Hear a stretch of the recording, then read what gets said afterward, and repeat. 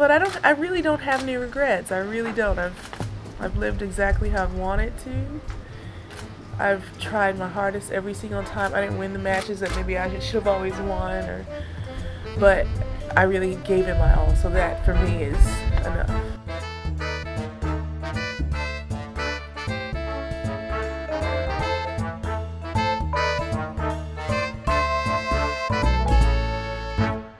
Hi everyone, welcome back to The Body Serve. I'm James. I'm Jonathan. This is the final episode of 2018. Can you believe it? At long last. I'm ready for it. Yes, for our 2.5 week hiatus. Right. Unless some other big news pops off that requires an emergency episode. We may have to pry ourselves away from the Christmas dinner table. So this is our ATP wrap, obviously.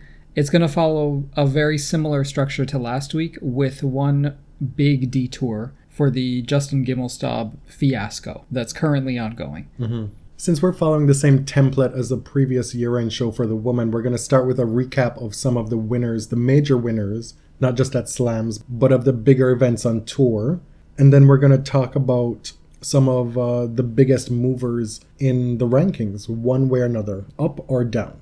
And so at the Grand Slam level, we had 3 winners this year, and they're 3 familiar names. Last year, Federer and Nadal alternated slams, and this year, they each won another title. Fed in Australia, Rafa at the French Open, so they'd won the previous 6 to that point. And then the resurgence of Novak Djokovic happened, which was one of the big stories of the entire season in 2 halves. The first half being, where is Novak Djokovic? And then the second half being, well, damn, he's been found. Mm-hmm. And looking at these winners, it's kind of ho-hum. Yes, fine, those 3 won the slams. But take it all the way back to 2005. I knew this, but I was still shocked by just how few men have won slam titles in the last 14 years. Mm-hmm. 56 slams, and the only ones who've won, I think, starting 2005, Marat Safin. Think how far back that is. Marat Safin in 2005. Andy Murray's won his 3. Stan Wawrinka's won his 3. Cilic and Del Potro. I believe that's it. Am I missing somebody?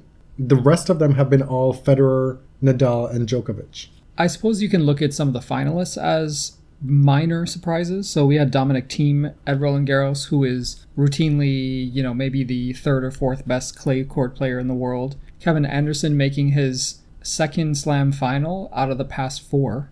After suffering through that extremely long match against John Isner, which prompted a rule change at Wimbledon.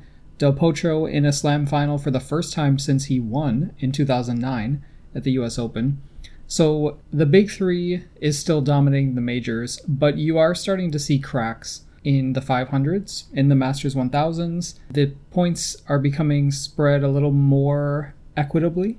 We're seeing waves of big 3 dominance. It's like they're passing the baton for little spurts. Right now, Djokovic has the ascendancy. It's yet to be seen how far he will take that into 2019. That said, Rafa didn't really have any dips in 2018. He had injury concerns, but he was there everywhere in 2018. So it's kind of unfair to him to then say, well, he only had a little bit of a spurt. He had a damn good season that was kind of curtailed. Right. Could have been a whole lot better. To be fair, he had a retirement in the first major and the final major of the year. He did play his best Wimbledon in many years, reaching the semifinals, playing that odd and controversial match under the roof, which turned out to be, in my mind, one of the best matches of the year, if not the most exciting. He also won Toronto. He won a Masters 1000 on hard court. Mm-hmm. I believe it's his 4th Rogers Cup title between Toronto and Montreal. The point being, Rafa he's not a clay court specialist at this stage of his career that a lot of folks had kind of pegged him as at this point or expected him to go in that direction. Mm-hmm. This year was a bit of a course reversal, wouldn't you say? Well, I would say that the injuries are very concerning, as always. He didn't play many hardcore tournaments.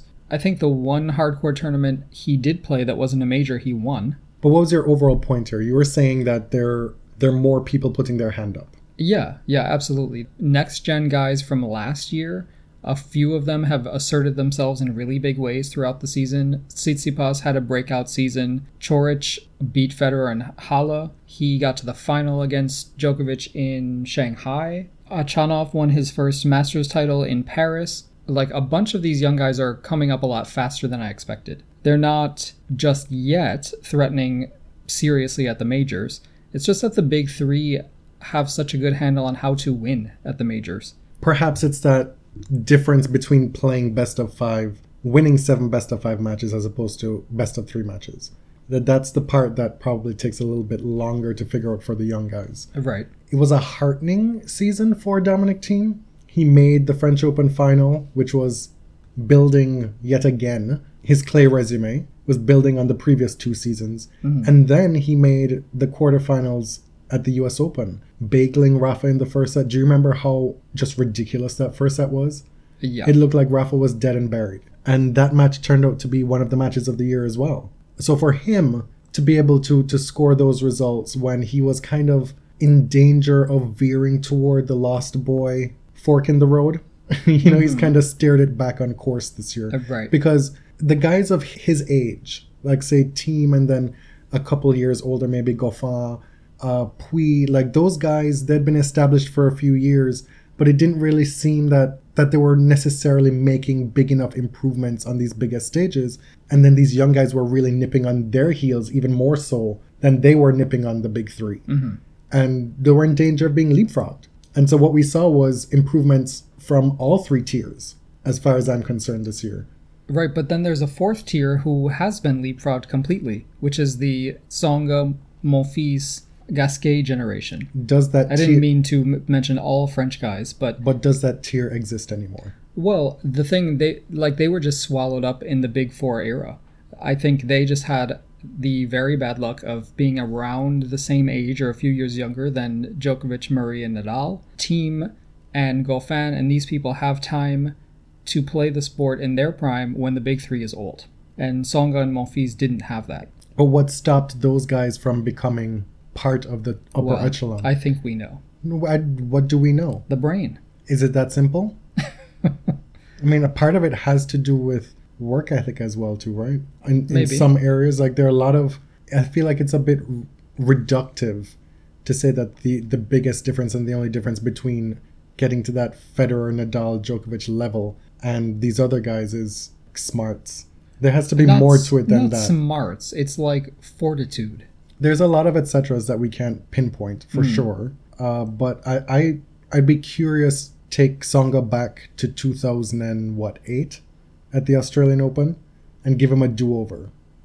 If that were to change the trajectory of his career going forward. Right. At the Masters 1000 level, Indian Wells, big news.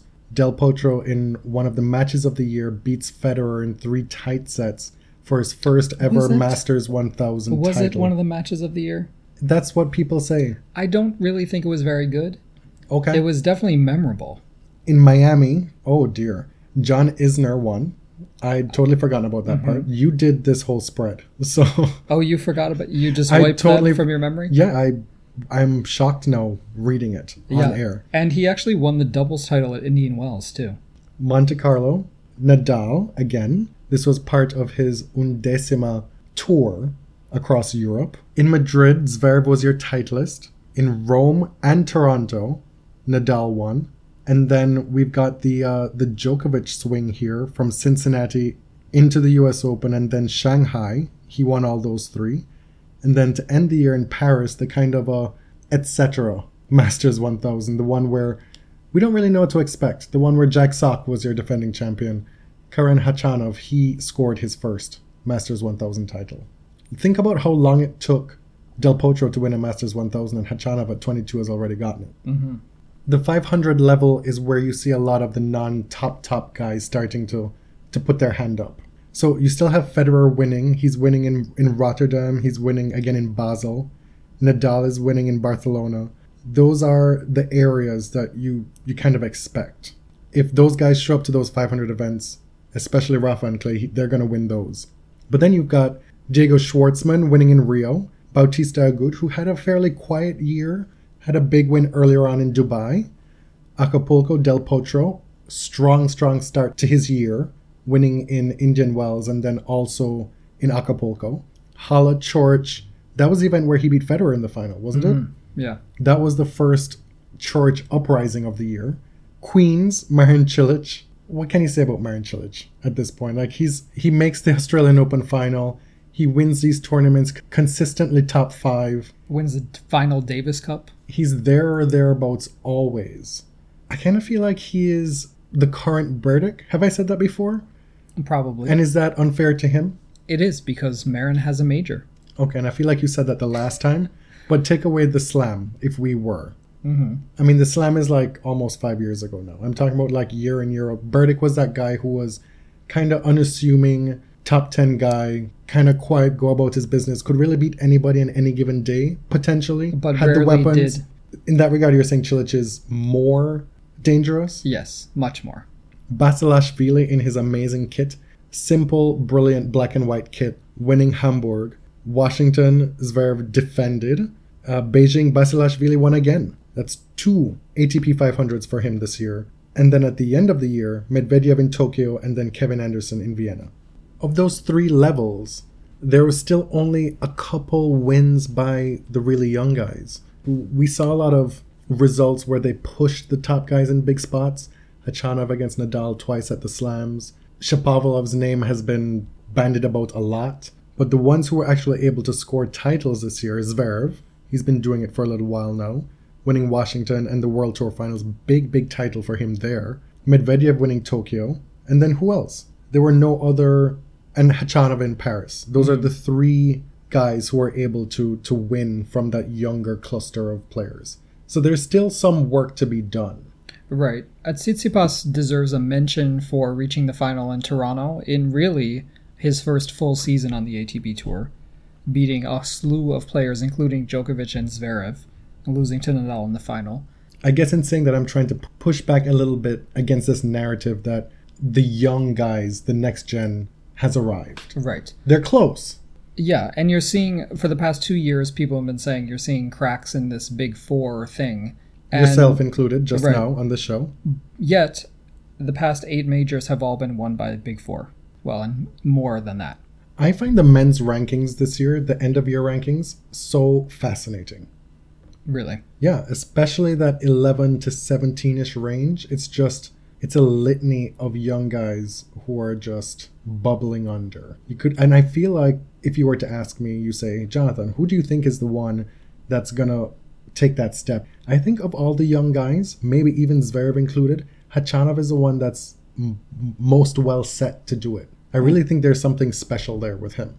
What else did you notice from, again, just like the last time we're using help from Tennis Smash, they put out a year-end movers and shakers kind of thing in the rankings, and we're looking at their synopsis here, giving you the 2017 year-end rank and then the 2018 year-end rank and the difference up or down.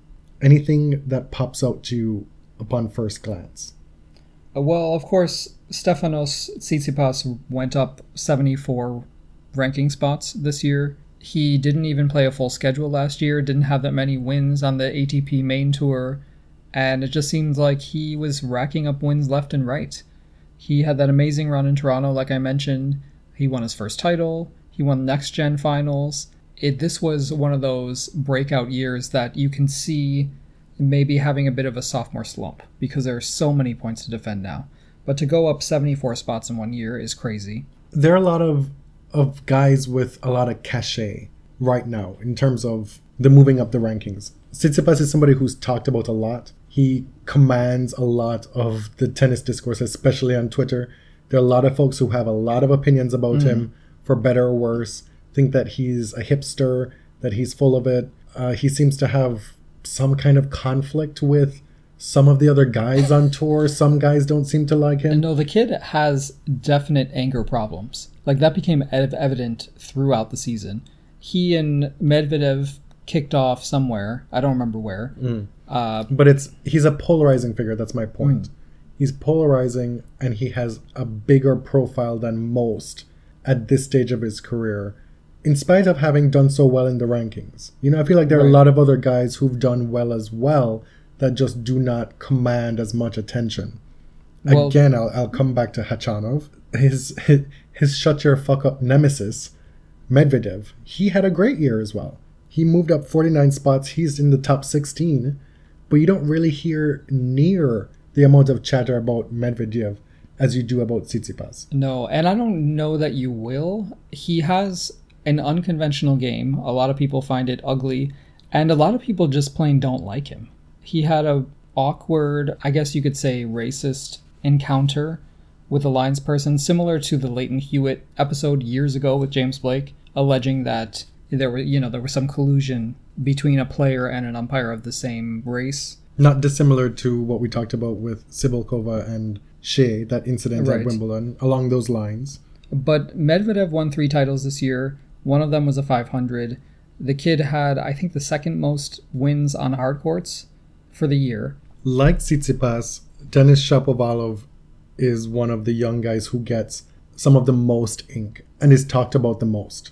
He moved up 24 spots from number 51 and finished the year at number 27 without really having a bust out moment. He made the Madrid semifinals, but he didn't really have a Toronto finals like Tsitsipas did, or to win a smaller event, or to finish the year with the NextGen finals title. I don't know that his achievements to date have matched the hype. Right, he didn't have a moment like he did in 17, when he beat Rafa at his home tournament in Montreal. I think this was kind of a building year. It was a pretty good year by most standards. It's just that, you're right, his press and some of the adulation that goes around by members of the press is a little bit heightened for where he is in his career now.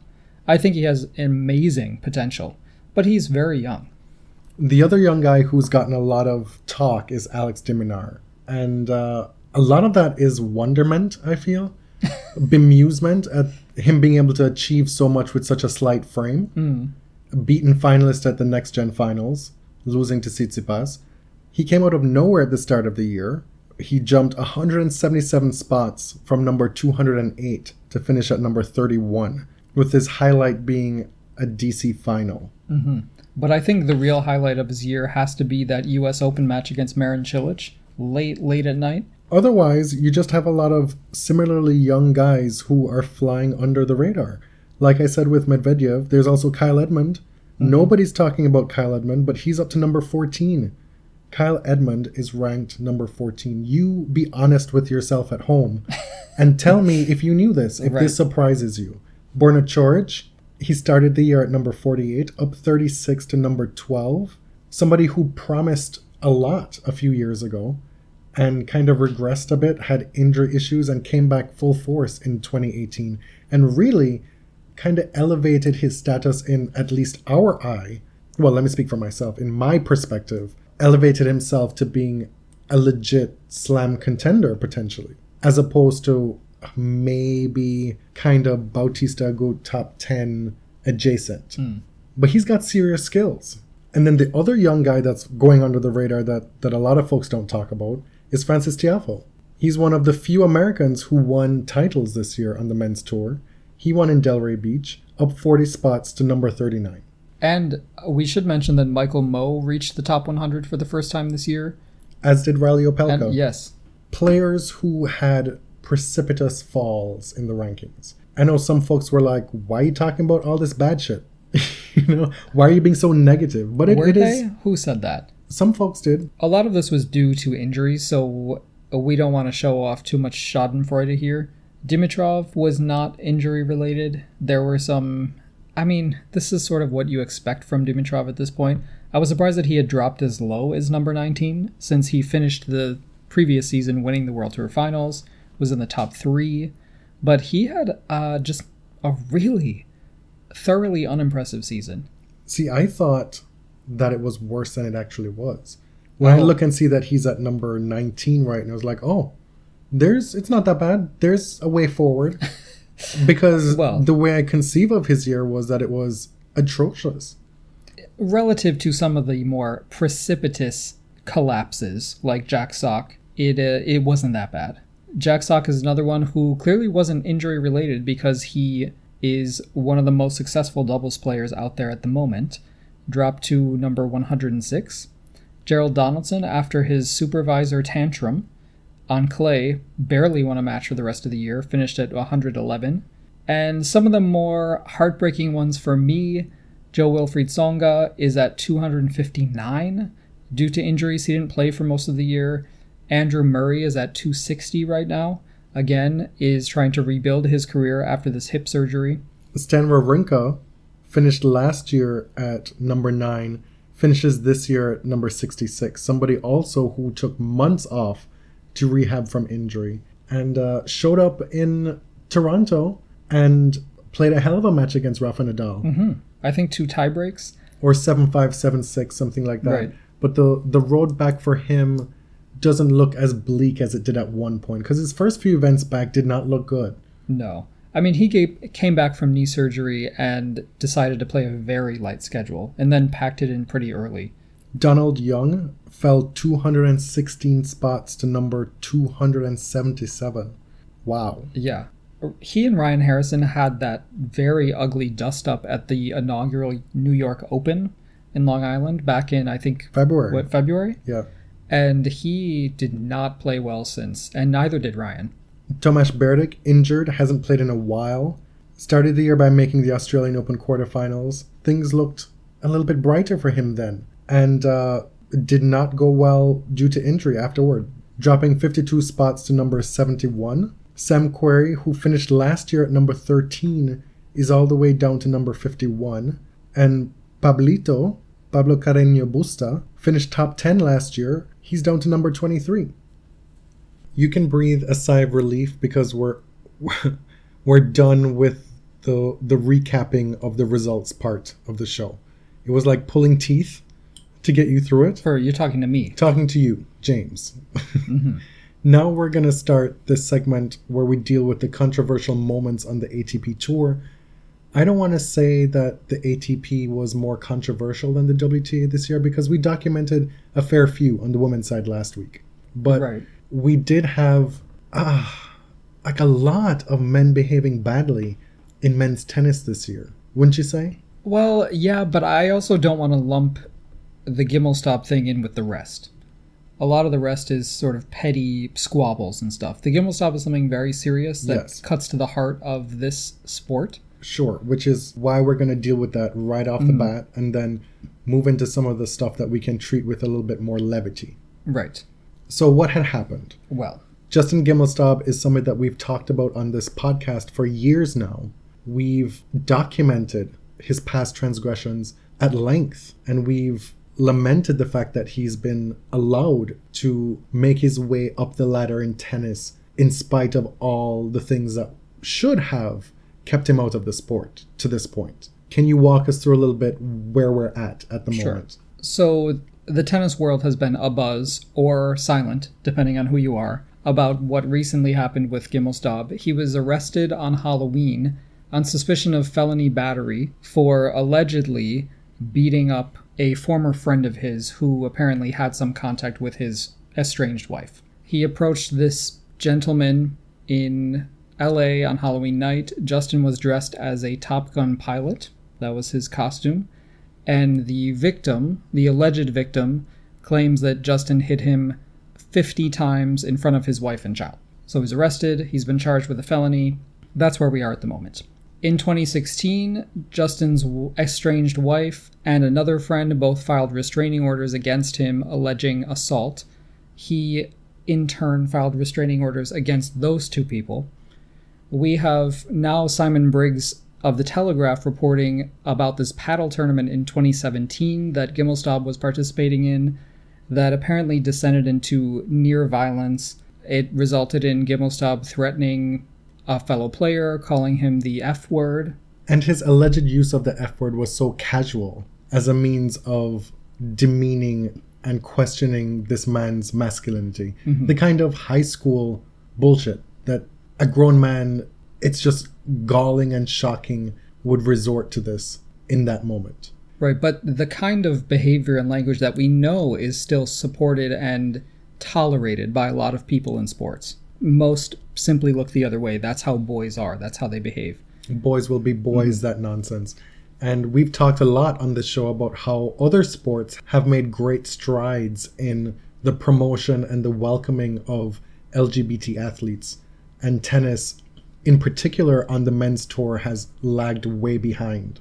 It's something that we attempted to address earlier in the year. We did our Pride episode. We asked Federer about the reasons why there haven't been openly gay players on the ATP Tour. And this kind of thing is likely at the core of it, because it's not something that's addressed, talked about. It's not something that's met with resistance. There's a culture of silence, obviously, surrounding this kind of behavior that would, signal to folks who would otherwise want to come out that you're not quite at the moment in tennis history yet for it to be safe for you to do so. Right. This isn't the first time that Gimelstob has made homophobic utterances in public.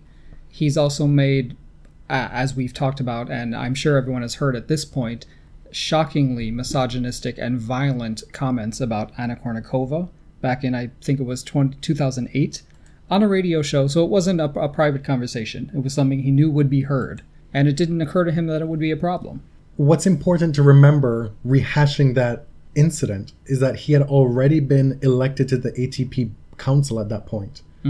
He was a representative of the players at that point.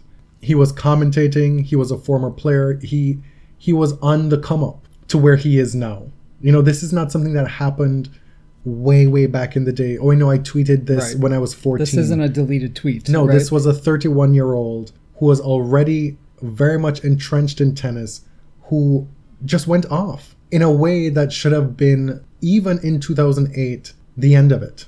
Yes, it should have been disqualifying. And to be precise, we want to revisit those words because they're important. Because our take on Gimelstob this entire time is that he shouldn't be there in the first place.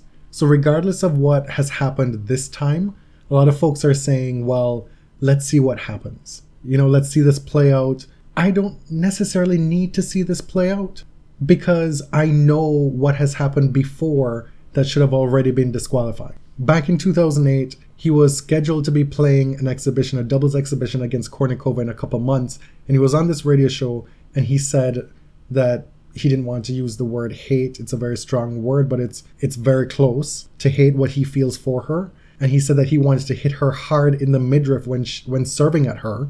If she's not crying by the time she walks off the court, then I did not do my job. He was then asked if he would ever have an affair with her. I mean, that question, like the entitlement of this questioner, right? To basically auction off this woman. To even hypothetically ask this question, it's alarming. And Gimelstob responded, definitely not. He would not have an affair with Anna Kournikova. And the reason being, he has no attraction to her.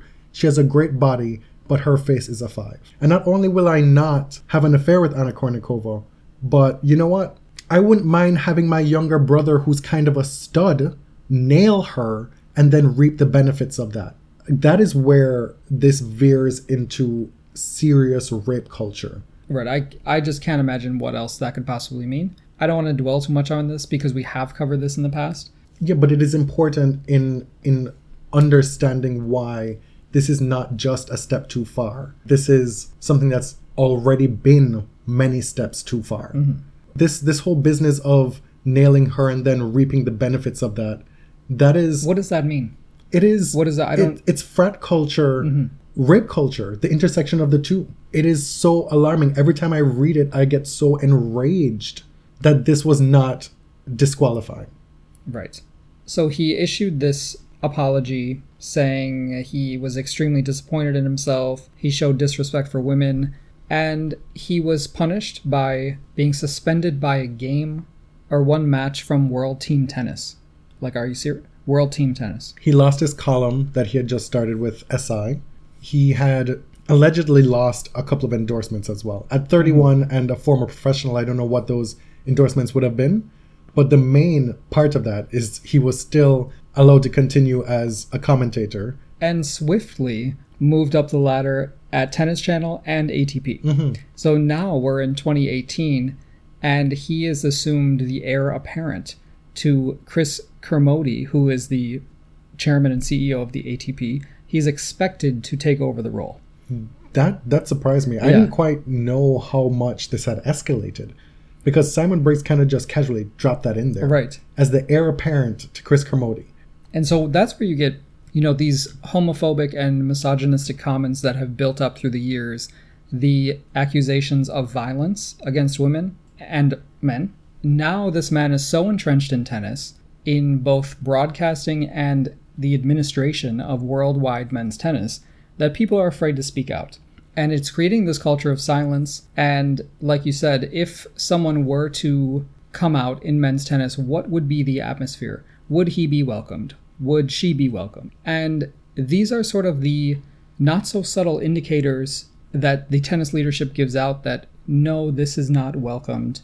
It is not safe. And we will not make it a priority to have your safety at the top of our list going forward, should you do so. Because, again, one of the things I've always wondered is what happens when a player comes out and he goes to play in countries that are not LGBT friendly. Mm-hmm. If you have somebody like Gimelstob at the head of the ATP board running the ATP, what is his priority with regards to LGBT safety in some of these countries? If a player were to try and address that, how do we have any confidence that this is something that will be taken seriously when these are things that are now known unmistakably? So back to the present day, the ATP Players Council was set to hold a conference call this past week about the Gimelstob situation. Novak Djokovic is currently the president. He is a very outspoken political ATP Council president. He's been instrumental in organizing. He has indicated that he might be in favor of unionization. He's a pretty bold figure politically in men's tennis as far as the top tennis players go. We haven't heard anything really about how that conference call went, if there's going to be a vote on whether or not to keep Justin in. It should be mentioned that John Isner and Sam Querrey are both on the ATP Players Council. Isner is Gimelstob's pupil and close friend. How cannot about imagine that, in any normal situation, Isner would have to recuse himself, even from commenting, let alone voting. Well, we've already heard his comments. Right. He's issued a statement saying that, well, let's wait and see kind of thing, right? Isner brought up that unfortunate situation with Leighton Hewitt years ago when he played James Blake and insinuated that a black linesperson was siding with Blake because they were both black. Mm-hmm. Remember this? God, this comes up a lot in tennis, doesn't it? This sort of racial collusion. It was a very ugly incident, and we're not here to downplay that at all. Hewitt is not the most virtuous figure in tennis. He's not the moral authority. No. What he did do was spoke out and said, we don't want someone like Gimelstob as the face of our organization. Isner hit right on that, brought up the incident from, I think it was 2004, and said, oh, well, look at you. Look at what you did. You're not exactly the moral authority. So it's a big mess. Isner suddenly cares about something he has never cared about before. He's indicated before that he doesn't believe racism really exists. Apparently he does now. So I can expect a lot of talk about systemic racism and... Oh, is that on the agenda? Yeah, but that's what's coming from Isner, I imagine, because he's been enlightened, right? But you cannot have a more clear-cut case of a conflict of interest. Isner is coached by Gimelstob, and they're both on the Players' Council.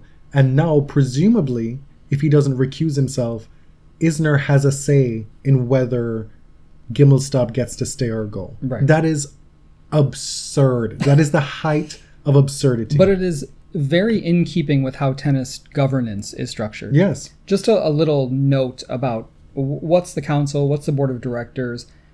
So the ATP board of directors has 6 members. 3 of them are appointed by tournaments, and 3 of them are appointed by players. Gimelstob is one of those 3 who is appointed by players as their representative on the ATP board of directors. The Players' Council is elected by the players themselves. Novak Djokovic is currently the president. I believe there are 10 members total. Those are the people who will be voting whether or not they'd like to keep Gimelstob as their representative to the ATP board of directors. Now, very recently, this is interesting, the Players' Council voted to fire Roger Rashid as one of their player representatives on the ATP board. And the reason they did this is because Rashid voted in favor of this 1-year plan to increase prize money. And they felt that him voting for the 1-year plan was kind of selling them short. He wasn't pushing for more fundamental changes in distribution of prize money. They voted to oust him, and it was pretty quick and easy. So much so that most folks didn't even hear about it. No. I mean, the British press is really the only people reporting on these sort of ATP squabbles, these political squabbles inside the organization. A lot of people are interested in seeing, well, what's going to happen if it was that easy to oust Roger Rashid, who is a very respected member of the kind of international tennis community. People view him as a straight shooter, like a non-bullshitter. Right? And former coach of Leighton Hewitt. Right. And so there's this other aspect where folks think that Leighton Hewitt is only speaking about this because he's there as an attack dog now because of what happened to his buddy. Mm-hmm. There are all these moving parts of conflicts. Right. And speaking of conflicts, Roger Rashid has been replaced on the ATP board of directors by who? The senior vice president of Tennis Channel. Imagine that the players have elected, supposedly, David Edges, who is the SVP of Tennis Channel, as their representative to the ATP board of directors. I mean, you literally cannot make this shit up. The conflicts are deep. They are fundamental to this sport. They're part of its lifeblood. The senior vice president of Tennis Channel, for which Justin Gimelstob works. Imagine that. The leadership of Tennis Channel is supposed to advocate for the players on the ATP board of directors. I just don't understand how this works. And then we have, hat tip to Anna Marseille, who pointed this out on Twitter, Ken Solomon, who is the president of Tennis Channel. His Twitter banner, for what it's worth, his Twitter header, is a picture of himself and Justin Gimelstob on air. Still, this may have predated the latest drama, but still, that's what his Twitter header is. Right. We, on the show, very recently talked about conflicts of interest. We did a good half hour on it and how conflicts kind of create the conditions for corruption and for rot. And this is what you're seeing now very clearly. We couldn't have picked a better illustration of conflicts of interest and why they're problematic. One of the big reasons they're a problem is because they create conditions in which people cannot speak. They either will not or cannot speak for fear of their careers. That's what you're seeing now. So when people decry the silence among tennis journalists and among people who work for Tennis Channel, that's what you're seeing. And it's what you've seen in every industry that has been affected by the MeToo movement in the past year and a half. Every single industry has the same story. A lot of people find this behavior objectionable, but instead of speaking up, they have just distanced themselves. And that's it. And that's what you're seeing now. I'm sure behind the scenes there are a lot of journalists, a lot of executives and administrators who work for these organizations who are disgusted. But where are they? They're terrified for their jobs. Because the conflicts of interests, it works twofold. They prop people up when they shouldn't, and they also, like you said, allow them to remain because other people can't say anything. Mm-hmm. Right? It works in two ways. So at this point, you have this, from the outside, because not many people are speaking out, you have this appearance that the people inside are complacent and they approve of what's happening. Complicit. Exactly. Complacent and complicit. That they agree with what Gimelstob has done, that they're not morally offended by anything that goes on, because all we get is stonewalling. Simon Briggs is one of the only reporters who've reported on this at all. Jerry Nathan from Deadspin as well. John Wertheim addressed this in his latest mailbag, and man... It's like all of tennis Twitter was waiting on this mailbag, right. Because as soon as it popped up, there were comments going off in every direction for like the next half an hour. And nobody could have been surprised by his response at this point. Especially now that Wertheim works for Tennis Channel and Sports Illustrated. I'm interested behind the scenes what Tennis Channel employees are being asked not to say. Because if they were asked to be silent, that's understandable. And I wish someone would just come out and say it. I'm not talking because I literally cannot say anything. Wertheim invoked this idea that he is friends with Justin on a personal level, which prevents him from judging too harshly. It also sort of clouds his view of the whole situation, and that due process should simply take its course. And so I was surprised that someone as smart and careful as Wertheim invoked the phrase due process, because it's taken on such a horrible connotation over the past year. And I want to ask, where was the due process back in 2008? Right. I don't think due process took place back then. I may be in the minority. There are folks, I'm sure, who think that this is a witch hunt, that he made a mistake, that we should let this go.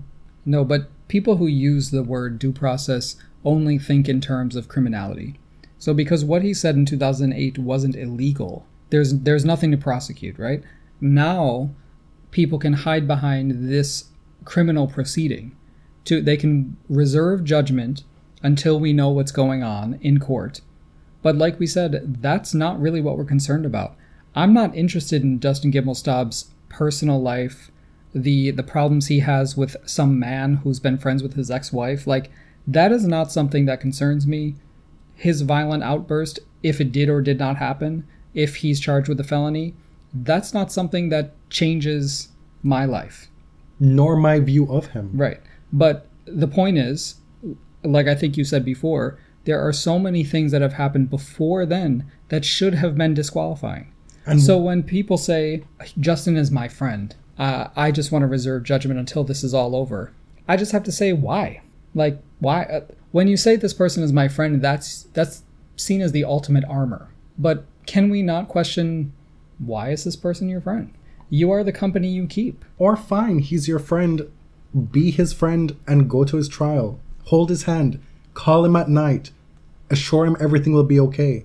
But that's not an assurance for us who want and expect better of tennis. Right.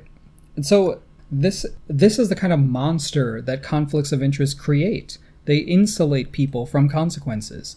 At this point, Gimelstob might still be in the running to be the president and CEO of ATP. I have no idea.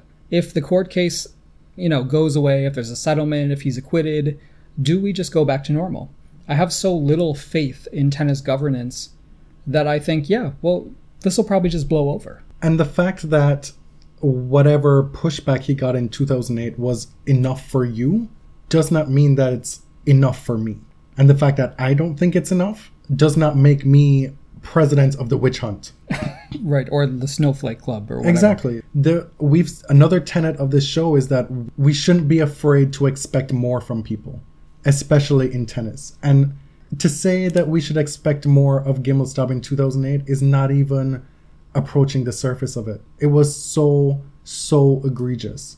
More than that, I think when you give someone a second chance and they blow it over and over and over, you have to start understanding when somebody shows you who they are, believe them. That old cliche. Like, it wasn't just that one incident, right? He's gotten a third, a fourth, a fifth chance, all this mess going on in his personal life, these restraining orders, these homophobic comments. When somebody shows you who they are, open your eyes. I don't know what else to say. But why is nobody talking about 2008 anymore? It's a side note now. Well, is it because it predated the MeToo movement? That's probably part of it. I think also people are afraid to go after someone for something they apologized about. It's not something that's alleged. It's something that we have his words. There's also there's a fantasy floating around that I've noticed that he suffered as a result of those comments. Some of his defenders have said he was punished at the time, so just let it go. But I will counter with the facts. He was not punished. He lost a match in World Team Tennis, and he continued up the ranks in both ATP Players Council and Tennis Channel. Where were the consequences? He lost the SI little column he had and a couple endorsements. Okay. The punishment did not meet the crime. Right. It just did not. And so where I'll end here is we're not in any way concerned with this current issue, if that makes any sense at all. Like I, for one, I'm still so hung up on 2008. Right. It's brought a lot to the surface, and we learned some disturbing things that have happened in the past few years that we didn't know about. And the thing that is galling to me is that there are whispers. At every tournament, you hear whispers about him. There are folks on Twitter saying that they've witnessed stuff with him at tournaments, that he was witnessed making a 70-year-old bald man cry on a tennis court. Like, you hear all these behind-the-scenes stories that paint a picture that are not admissible in court unless somebody wants to go and testify. Right. But this is so much more than either of these individual incidents. And the thing I go back to is tennis looks dumb. You look dumb. In a lot of other industries, a lot of other companies, they would have dumped this person because it's just bad PR. But tennis just digs in. And he and others who find themselves in similar positions within tennis, folks behave as if they're not replaceable. Right. There are many people who are far more qualified to begin with for the jobs that he had and could easily replace him now. Where's the outrage for those folks who can't get a crack into tennis because of the nepotism, because of the conflicts of interest, because of the buddy-buddy system, because of the old boys club? Right. Where's the outrage for that? We don't have Tennis Channel. I don't know. I've heard Gimelstob's commentary here and there. Is he the best commentator in the world? Like, is he worth the risk? Is what I want to know. I think he is, in person, probably extremely charismatic, very, very smart, has an elite education, and comes from privilege. All of these things conspire to make him probably irresistible for certain people in the upper reaches of power, right? But, like, where's Zina Garrison? Where are the great players of yesteryear as commentators? Like you said, is he irreplaceable? No. Nobody, literally no one is irreplaceable. This is how privilege within the system works and protects. Because if you Google Justin Gimelstob and brother, you'll get a couple hits. One of them is one of the first articles that came out with this story, Bill Simons. He wrote a recap of what was going on. And he said one of the attributes of Justin Gimelstob is that he's very loyal. Loyal to this, loyal to that. He was lauded for his loyalty to his brother. Didn't expound upon what that was. But one of the other hits you'll find is that right around the time of him winning the US Open with Venus Williams, his brother had just gone through a legal ordeal because he had killed a campus cop in a hit and run. And got 6 months in boot camp. Yes. And probation. Rich That was it. boot camp. That was it.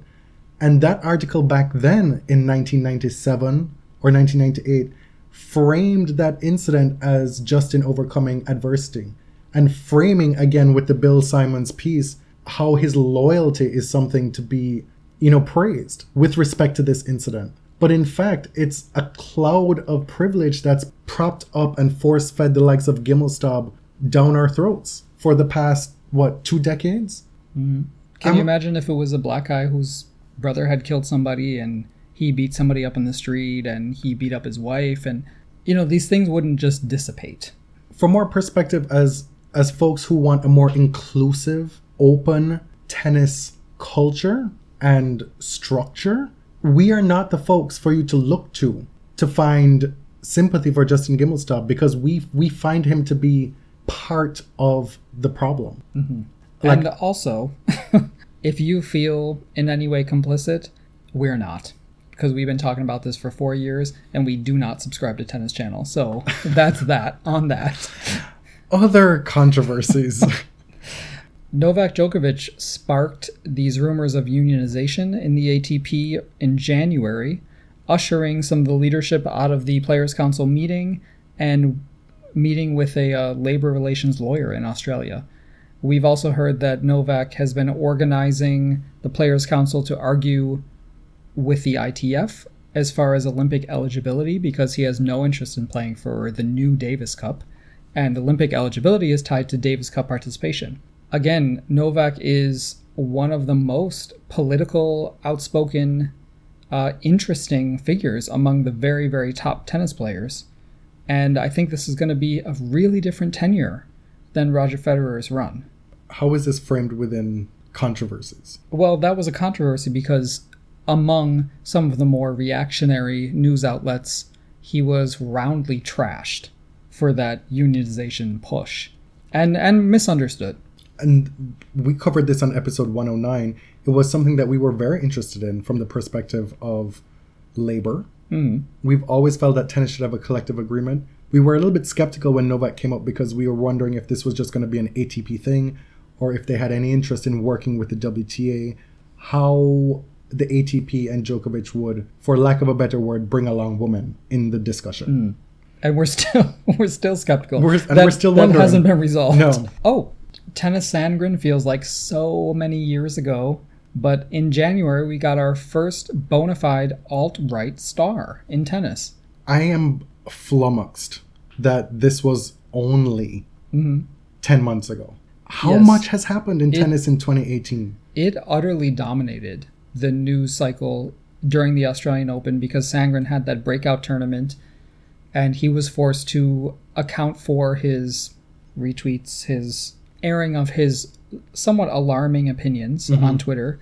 And they're opinions that have become less alarming in the past 2 years because they've been fairly mainstreamed. But at the time when we knew about them, way back when, thinking that he would never become relevant, it was alarming for us. And then, do you remember watching his Twitter feed disappear in real time? It was one of the most absurd things of 2018. You hit refresh and like 50 tweets are gone. Right, but it was like systematic. Yeah. It was mid-tournament, as he's getting deeper into the event, he's hired this service, be it a bot or something, to just delete his tweets, and they just keep going. And likes. Yeah. Delete likes too. You could just delete your whole account. The Darko catfish happened in 2018. Oh my god. Darko Gernkarov, on the other side of the spectrum, the savior of woke tennis, was exposed by Ben Rothenberg as a fraud. Woke Bay. Darko is still out here. It's still mysterious. Like, Darko Gernkarov is a real person, but is the person tweeting Darko? And we still don't really know what he looks like. Do we? Well, apparently some of the photos are him. Oh. Some of them are not. Some of the parts of the story are a little bit sketchy. A lot of his tweets are clearly stolen, like jokes that have been recycled and stuff. I still follow him. I'm not trying to get blocked because I need to be up on the Darko scoop. Oh my god. Donald Young and Ryan Harrison had their dust up at the New York Open. Oh my god. And that really killed the rest of the season for both of them. Yeah. They didn't really do much. Ryan was ranked, I think, in the 30s at the time, like 30s or low 40s. He was having a pretty good run, and you haven't heard much from him since. Young is another one who has gotten quite a bad reputation among volunteers and ball kids and stuff. So it was just ugliness all around. Rest in peace, Davis Cup. That's sad that that's just buried in all these controversies. But Gerard Piqué welcomed himself into tennis and changed Davis Cup forever. Croatia won the final version of Davis Cup, and now we have this fun super tennis party at the end of the year. Is it? Well, that's what they're calling it. They just want Davis Cup to be fun. We've talked a lot about Davis Cup over the course of the year. That'll just be a little recap moment there. You know, we're just going to mention it. We're not going to delve into it. One of the not so serious moments of the year that turned out to be very serious for some folks, and is something that they'll be looking out for in 2019, is Roger Federer and Uniqlo. He left Nike in 2018. People were upset. People were mad, sad, the whole gamut of emotions. I like Uniqlo a lot. Federer has chosen a very kind of conservative palette for his Uniqlo kits. Unlike Kei Nishikori. Yes. But he is making serious money from them. Mohamed Layani and Nick Kyrgios at the US Open. We can talk about this later because it factors into one of our categories, our award categories. The routine abuse and harassment of ball kids and other volunteers on the court is something that we would like to keep an eye on moving forward. But it has exposed some of our and y'all's favorite players, unfortunately. And it's something that, Tennis Channel or ATP finds amusing, apparently. What was that tweet going on? Oh, yeah. So this thing that Tennis Channel is doing about bad behavior on court, first of all the players are male. So it's like totally excusable when they're men. Boys will be boys. This is just how guys are.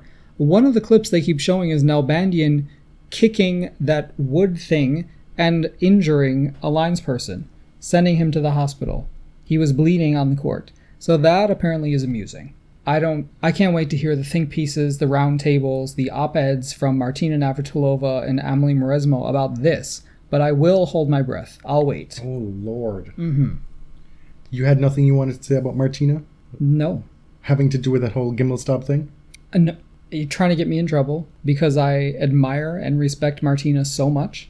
I find this disappointing, and that's where I'll leave it. The Saudi saga is pretty moot at this point. Rafa saved everybody from a whole world of hurt because he said, I'm getting surgery, it's over. Period. As we said before in the moment, he still scores no brownie points. No. Oh my God. Talk about like a metaphor for his total avoidance of political controversy. Surgery. He will resort to surgery to avoid controversy. Comebacks and retirements on the ATP Tour. Quite a few men have bid adieu to tennis in 2018. Mikhail Yuzhny, the Colonel, he's retired. Max Mirny, who's been playing forever, a double specialist for the last few years, he's called it quits. Julian Benneteau retires without having won a title. Very sad. And I do not mean that. And retires in a flourish of trashing Roger Federer on the radio. No, I do feel bad that he was never able to win a title, because one of the OG tennis Twitter hashtags is Benneteau title watch. Yes, you know, shit. Chrissy says Benneteau title watch, and it's not nice for him to have had to have lived through that. Sam Groth, he retired earlier in the year. Tommy Haas, Marinko Matosevic, had not heard about him in a while. Didn't need to hear about him for a while. I'm sorry that I'm mentioning him to you right now. Last time I saw him, he was in Toronto and he was not wearing any underwear. No. And his shorts are very low. That's what I remember about him. And one would think that that would be something you'd ask for, but in his case, it was not. Florian Mayer, I want to say he's gone. I keep yeah. None of these people are dead. No, he has retired as well. Jürgen Meltzer. Gilles Mueller has retired, as has Daniel Nestor. Daniel Nestor, the Serbian-Canadian superstar in doubles. He is absolutely beloved in Canada. He retired at 43. As for folks who've made quite a comeback in 2018, Pablo Andujar, he started the year ranked 1,690. I did not know that there was a ranking that high. They do go up that high. He's now ranked number 82. He won Marrakesh, as well as 3 challengers. Ernest Gulbis, Stockholm runner-up to Tsitsipas. He beats Zverev at Wimbledon and makes the round of 16. He is up to, I believe, number 90 or somewhere in that vicinity. Surprise, bitch. Matches of the year. You have a little notation here. I can't remember matches. Why? Tennis is hard. There are so many points, so many metrics in tennis that I find it really difficult to remember kind of the turning points of matches. As with the WTA, where Simona Halep was kind of the through line with a lot of these best of matches, so too was there one dude on the ATP who featured a lot in these best of matches, and it was Rafa Nadal. There was the Nole Rafa match at Wimbledon, the semi-final, and while maybe that wasn't the best match in terms of quality of tennis, it was the match that had, at the time, and absolutely looking back, the most stakes. Yes. Because that could have absolutely changed the course of the year for both men. And if you think about it, Rafa reaching the Wimbledon final and possibly winning another title could have changed the course of history, rewriting sort of this surface for him because he's been so useless for years on grass. Had he won, almost certainly he would have finished the year number 1. Djokovic would have one less slam. Rafa would have had the Eurochannel slam double for the 3rd time in his career. At the age of, 32? Him even making the semis of Wimbledon this year was a remarkable achievement. After having beaten Del Potro in the quarterfinals in that epic match, it wasn't him just playing rollovers to get to this point. He had an exceptional tournament, pushed Djokovic to 5 sets deep in the 5th set. I believe it was 8-6 he eventually lost. Had his chances at the end of that 5th set. And had he been able to take them, man, things could have looked so different. at the very least in the rankings at the end of the year. There was Rafa and Khachanov at the US Open. I want to give another big up to Karen Khachanov because the majority of his losses in 2018 came to big name players. Every last one of them at the slams came to really top players. Losing to Zverev, losing to Nadal twice, and losing to Djokovic, I believe. And if you look at his lesser events, that was a commonality as well. And so you then get the picture that not only is he pushing these guys and winning some of those matches, but he's not really flaming out on a week-to-week basis or going through lulls and losing matches he shouldn't lose, which bodes well for him. Mm-hmm. There was a Cilic-Diminar match at the US Open that you talked about. I just said the Nadal-Delpo quarterfinal. Imagine Nadal playing Delpo and then Djokovic back-to-back in those two high-quality matches on grass. Like, come on. Andy Murray and Marius Koppel in DC, that round of 16 match that went into the wee hours of the morning, that had Andy Murray weeping at the end of it. The Delpo Fed match in Indian Wells that you say is overrated. And then again, Nadal team at the US Open, the quarterfinal where he rallies from being down a bagel in the first set. Mm-hmm. Do any of those? Do they ring a bell? Do they ring a bell? Yes, they sure do. And I would add Federer-Coric semifinals at Indian Wells to my list. Okay. It's now time for me to take a quiz. Yes, your quiz. All right. Did you study for your quiz? I prepared for the episode. Oh, that should be good enough. All right. So we have 9 questions. Okay. The first, which doubles player won the most titles in 2018? Jack Sock. Oh, okay. Do you know how many he won? 6. Did you look at this? I did not look at this. All right. Number 2, name 3 first-time titleists on the ATP Tour this year. Stefanos Tsitsipas, Francis Tiafoe. I mentioned that earlier in the episode. Mm-hmm. And I'm going to go with Basilashvili. Okay.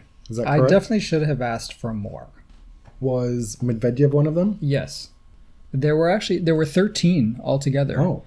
Including Mirza Bazic, Carballes Baena, Carl Edmund, Berrettini, Cecchinato, Taradaniel, Fucsovics, Misha Zverev, and Say My Name Bitch Nishioka. Well done. That's 2 in a row. All right, number 3. That's where it will end.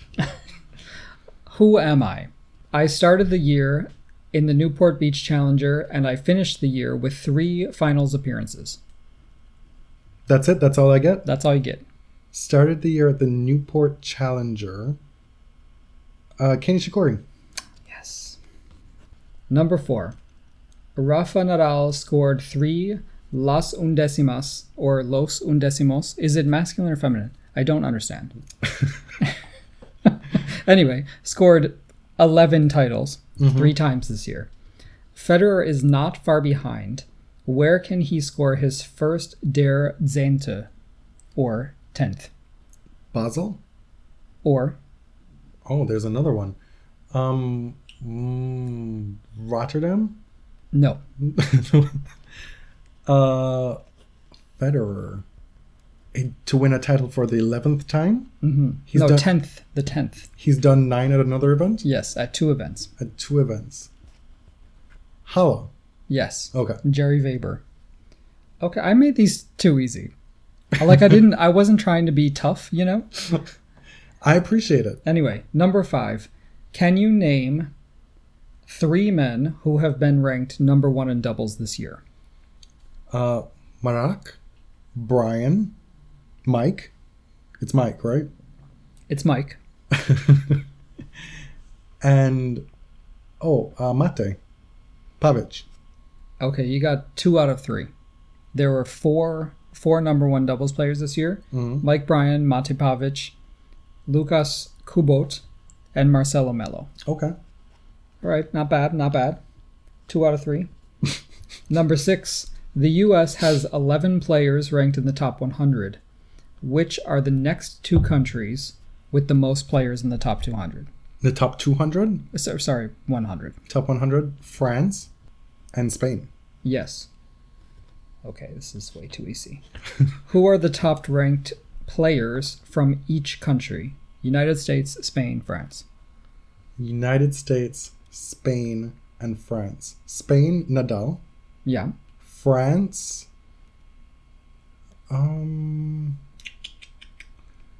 France. I'm gonna come back to that one.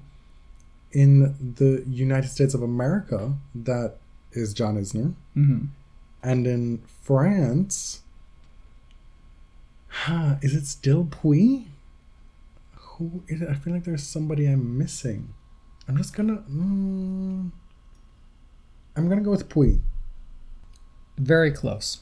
The last one is Gasquet. Oh. Is currently the number one in France. It's not going too well for Frenchmen, is it? Number 7. Which teams received the 2019 Davis Cup wildcards? Oh, Great Britain Mm-hmm. and Argentina. Oh, Jesus Christ. Okay. This one is, well, we'll see if it's harder. Please name 4 of the 5 ace leaders on the ATP Tour. On the ATP Tour aces, I'm gonna... Well, 4 out of the top 5. Okay, Karlovic has to be one. Or did he not play enough? Do I not get a response, or just have to tell you? No, you just have to guess. Just tell you. So I need 4 of the 5? Yeah. I'm going to go with Karlovic. I'm going to go with Shapovavavorlov. I'm going to go with... Even though he had a bad serving year the second half of the year, Federer has to be up there, right? Or did he not play enough? I'm going to go with Federer. That's 3. And I need 1 more. Del Potro. You went 0 for 4. Serious? Yeah. I have to say you missed a few obvious ones. Oh, that's so dumb. Okay, fine. Okay. Isner, Anderson, Query, and I don't know. Okay, fine. Isner and Anderson are 1 and 2, followed by Raonic, Kyrgios, and Khachanov. Oh. Shapovalov has aces, but he is also the double fault leader. Did you know that? I did not. Yeah. Number 9. This is the final question. Oh, I thought that was the last one. No. Name a player who won singles titles on 3 different continents who is not Novak Djokovic. 3 different continents? Yes. Lord. Non-Djokovic. There are not that many players who won even 3 titles this year. Right. Which should be a good clue. So there's... I'm going to go with Khachanov. No. Incorrect. Oh. You want to take another stab at it? Another stab? We're talking about singles titles? Yes. I'm just all tired out in my head right now. I'm... Federer? Nope. I'll tell you. There are only 2, aside from Djokovic. Fognini won a title in Sweden, in Mexico, and in Brazil. And Medvedev won in Australia, North Carolina, and Japan. Okay. That was really good, though. All right, you got like an 80-ish, which is pretty good. I'll take it. Yeah. You're universally much better at these quizzes than I am. And we're kind of even. Yeah, you got like that's 82 very even. and I got like 80. So some of these take it. I thought they were going to stump you, and I'm sort of annoyed, but well done. They were easy questions. Oh. A lot of them. You were very kind to me. All right. And I'll take it. I appreciate it. We're going to finish the episode with our TBS Moments Awards, starting with our funniest moment of the year. These are some that we solicited votes from folks on the Body Serve Twitter account. For funniest moment, Nishioka, remember my name. It's not Nishikori. Man, you better shut your fuck up, okay? Daniel Medvedev versus Stefanos Tsitsipas.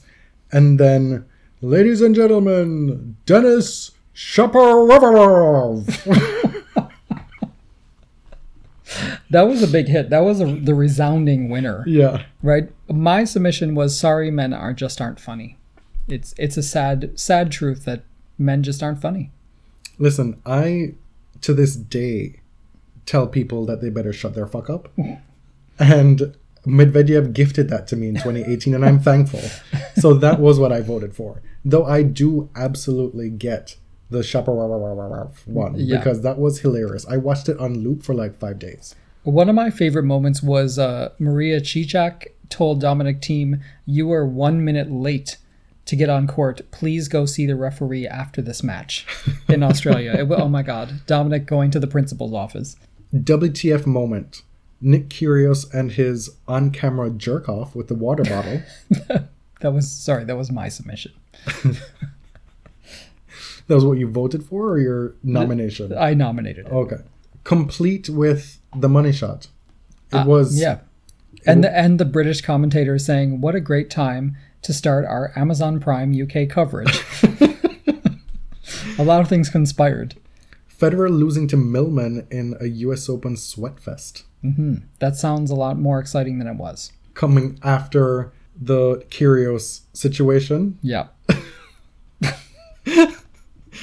Mohamed Layani has a kiki with Nick Kyrgios during the changeover. At the US Open. Mm-hmm. Portended some insane umpire-related things that would happen later in the tournament. Lord, the US Open was wild. It was terrible. Rest in peace, Davis Cup. The winner, with 54%, is the Layani Kyrgios Kiki. I mean, folks were just not impressed. Wildest off-court story. Boris Becker's diplomatic immunity to evade the taxman. Bankruptcy law in the UK. He was an international attaché to Central African Republic. Mm-hmm. He has since withdrawn that defense. Can I just say, though, Boris's social media profile is amazing. Like, fascinating. Because he will take you through every piece of the saga. Federer switching to Uniqlo. Tomasz Bellucci's bespoke vitamins. And Darko's catfish. Those are your wildest off-court story nominations. Mind you, these are not meant to be comprehensive, and a lot of these nominations could fit into other categories. We're just having a little bit of fun to try and get all the stories into the show. But in this particular one, I voted for the Boris's diplomatic immunity thing because it sustained me. It was hilarious.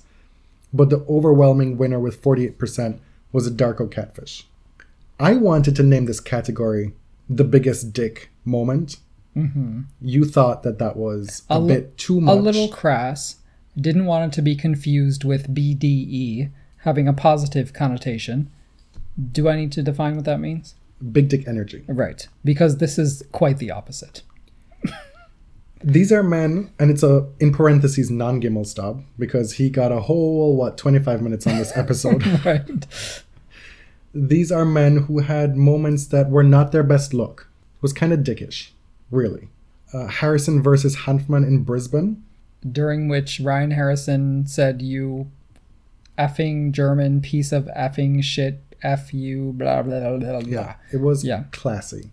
But we're being told by the same people who support Justin Gimelstob that Harrison has gotten so much better. It's called growth.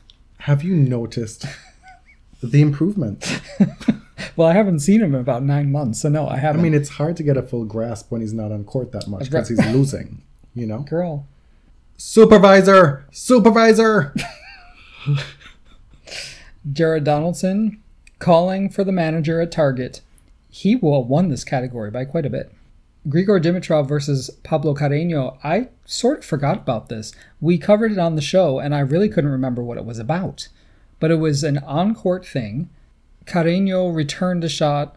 There was some confusion. Grigor thought, you gave up on the point. You need to give me this point, concede it. And he said something about, as a man, I have no respect for what you did. I'll remember this in the future. So to be clear, Dimitrov hit a serve that was thought to be out, right? Right. And Carreño hit the ball back. Dimitrov alleged that he hit it back with so little effort that it indicated he was stopping the point, like as if to challenge it. But he wasn't. Pablo said, I was just playing the point. And Dimitrov, instead of just hitting the ball into the open court, because he had advanced to net by that point, took a big old swing and the ball went well long, point to Carreño. And Grigor was not having it. I mean, at that point, he was going through some things within his season. Again, for the umpteenth time. So, he was not having it. But this whole as a man business, that's, the perfect non-starter for us. Right. And he'll remember this. Do not step to us with this as a man, be a man up bullshit. Learn better ways to be men. Yeah. Level up. And then there's the Fernando versus Thanasi duel in Miami. Oh my god, this was so good and bad. Fernando was complaining about somebody in the stands talking when he was playing and everything, and Thanasi says, "That's my fucking dad, mate." And it turns out it was not his dad. Well, according to Fernando, he tweeted later on, "Just so you all know, that was not Thanasi's dad." You are not the father. Oh my god. There's so many more jokes wrapped Right? up in that. And then, of course, Kyrgios chimes in with Fernando is the saltiest dude. And it turns out Fernando is kind of the saltiest dude. Then, I mean, he had a dust-up with Andrew Murray, of all people, who is really one of the easiest guys to get along with out there. Andy accused him of receiving coaching during a timeout. What did you vote for in this? Oh, I voted for Harrison because it was so egregious. As did I. But our voters were really turned off by the supervisor thing, and I definitely can't blame you for that. Feel-good moment of the year.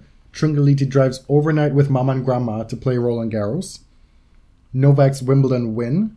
Fabian, our listener, corrected us and said, well, for me, the Golden Masters situation was more feel-good. Which than I like the to call Wimbledon the win. Master Blaster. Which I've corrected you that there's only one Master Blaster, and that's Viv Richards.